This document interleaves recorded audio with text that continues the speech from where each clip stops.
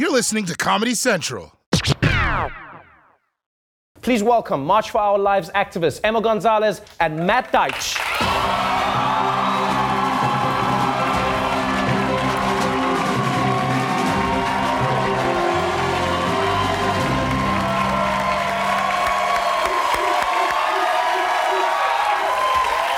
Welcome to the show. Hello. So good to have you here. Is that the first thing you're gonna do? Go straight to my water? You're just gonna check if it's water? No, it's the mug. What if it was just like a fake mug and now you would have exposed the fact that I don't have any real things in my cups? Welcome to the show. Thank you so much for being here. You know what's been fascinating for me in watching your journey is that many people get angry when something bad happens in their world, not just in America, anywhere. Many people are outraged, many people say something, some people do something, but you continue to work at it to make change. What do you think keeps driving you? I definitely know that in the very beginning of all this, we met with a bunch of kids from Chicago, who the Peace Warriors mainly, who we are still friends with today, and they told us about the 6 principles of nonviolence of Martin Luther King's. And principle number 4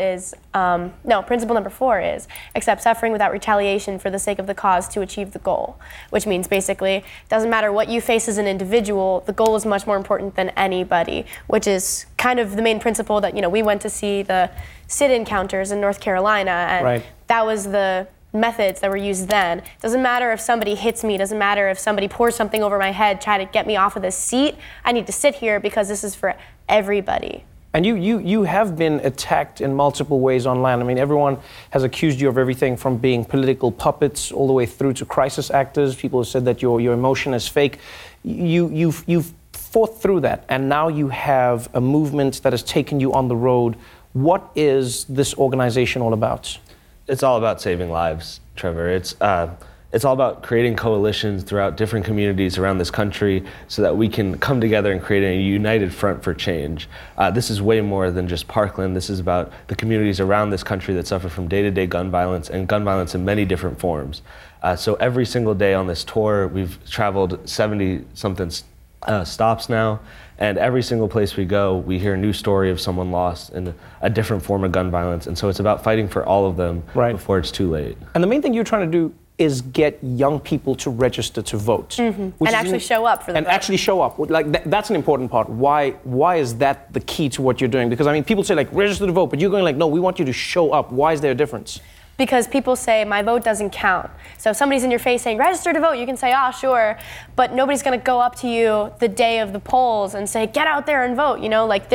We're gonna try to do offers of ride sharing and stuff like that. Right. Or, we encourage people to say try to carpool everybody that you know and try to get everybody at the polls at the same time to offer the transportation to those who don't have it. But if a million people say my vote doesn't count, that's a million votes that could have either swung a district or made an impact. In the Ohio special election, it was under 2,000 votes that was the difference between the two people. Right.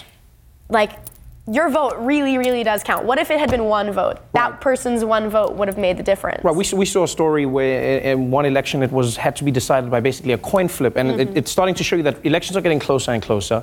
People's votes are counting more than they ever thought before. Young people in particular haven't been good at turning up when it comes to the midterms. In this election, it feels different. We're seeing research that says more and more people are registering, more and more people who are young are inclined to vote. Do you feel like gun violence and mass shootings are a big driving factor in this? Well, young people are more educated now than they've ever been before. And young people turn out at a rate about 1 in 5. If young people turn out in a rate of 2 out of 5, they can swing any election that they turn out in. And so that's what it's really about, is about showing that young people, if you can just convince one person in your proximity to vote that wasn't planning on voting, you can swing this election. Right. And actually obtain morally just leaders. Because right now, Congress does not reflect the wants and needs of the American people.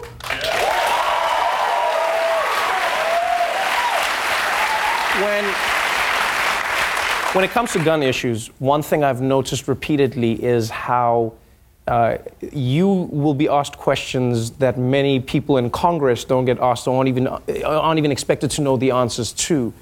You have had to, I think, immerse yourself in policy more than many politicians have in a strange way. But what are you hoping will be achieved by people voting? What are you hoping some of the changes will be when it comes to gun reform in America?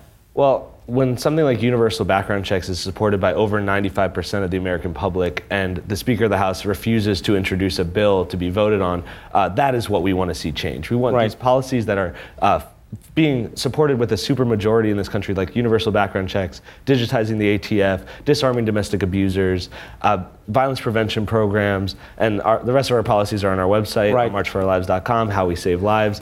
But it's mostly just about getting these policies that have nothing to do with the Second Amendment and just have a basis in saving lives that are supported by the general public. These all poll above 65% with the general public, yet Congress decides to do absolutely nothing. And you've been hosting town halls. You've been meeting with people. You've hosted more town halls than I think some people in Congress may have actually hosted. 150 congressmen have not had a town hall in the last 2 years.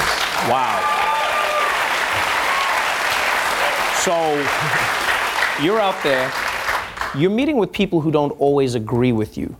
What do you find are the things they agree with you on? And is there something that you find in some way shifts a person's perspective? Or is there some way that they've shifted your perspective when you engage with people you don't agree with? Usually when people come up to us and say, I don't like what you stand for, they think that we are trying to take guns out of America or that we are against the Second Amendment. That's not true. We are a pro-Second Amendment organization. We want safety around guns. People who are law-abiding citizens and are worried about getting their guns taken away, if you're a law-abiding citizen, you have nothing to worry about. We're talking about the people who are not law-abiding citizens. If you're that conscious about it, you should understand, you obviously do understand that guns are something that need to be held with respect and responsibility. With great power comes great responsibility. I'm sorry. But that's true, and everybody needs to hold that in their hearts and in their minds, and there are a lot of people who don't, and we're just trying to catch everybody up to that thought process. And when people say to you, oh, you kids are out there, you're trying to take the guns away, some people will say to you, like, oh, you're trying to change what America stands for. What do you find changes them when you speak to them as a person? Like, is there a moment where they go like, oh, I see what you're saying? Or do you find sometimes you just have to say, we agree to disagree? We just bring them into the reality of what's going on in this country. A lot of them choose to ignore what's actually going on in communities even really near theirs. We'll be in Wisconsin, and they won't understand the day-to-day gun violence that happens in Milwaukee when they're in Janesville. And that is heartbreaking to us because we need to really love our neighbors. We need to come together community by community and actually stand for each and every life that we're losing every day. And so when, I didn't understand. So a lot of these people don't actually understand what's happening day to day. A toddler picks up a gun and shoots themselves or someone once a week for the last 3 years in this country. And with something like safe storage laws or mandatory trigger locks or even like a bike lock on a gun trigger could save countless lives in this country.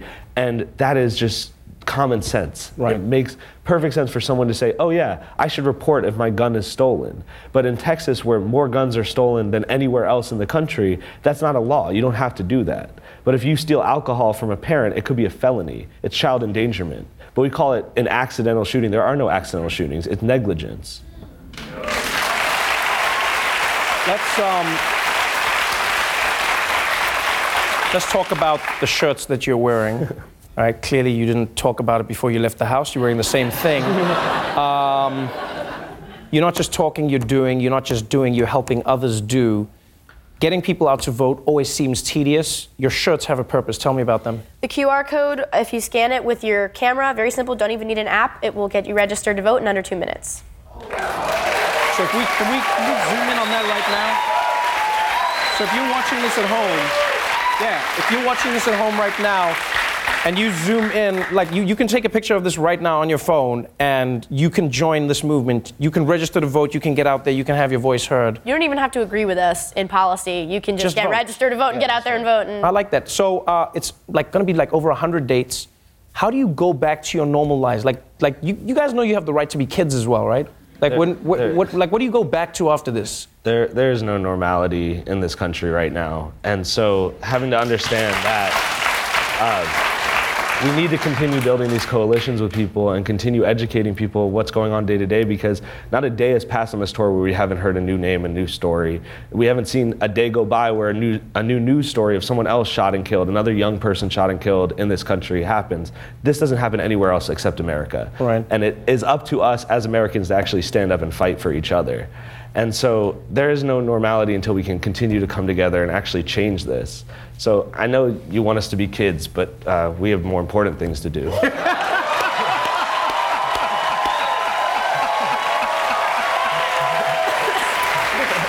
Thank you so much for being on the show. To learn more about the movement, go to marchforourlives.com. Emma Gonzalez, Matt Deitsch, everybody. Watch The Daily Show weeknights at 11, 10 Central on Comedy Central. And stream full episodes anytime on Paramount+. This has been a Comedy Central podcast.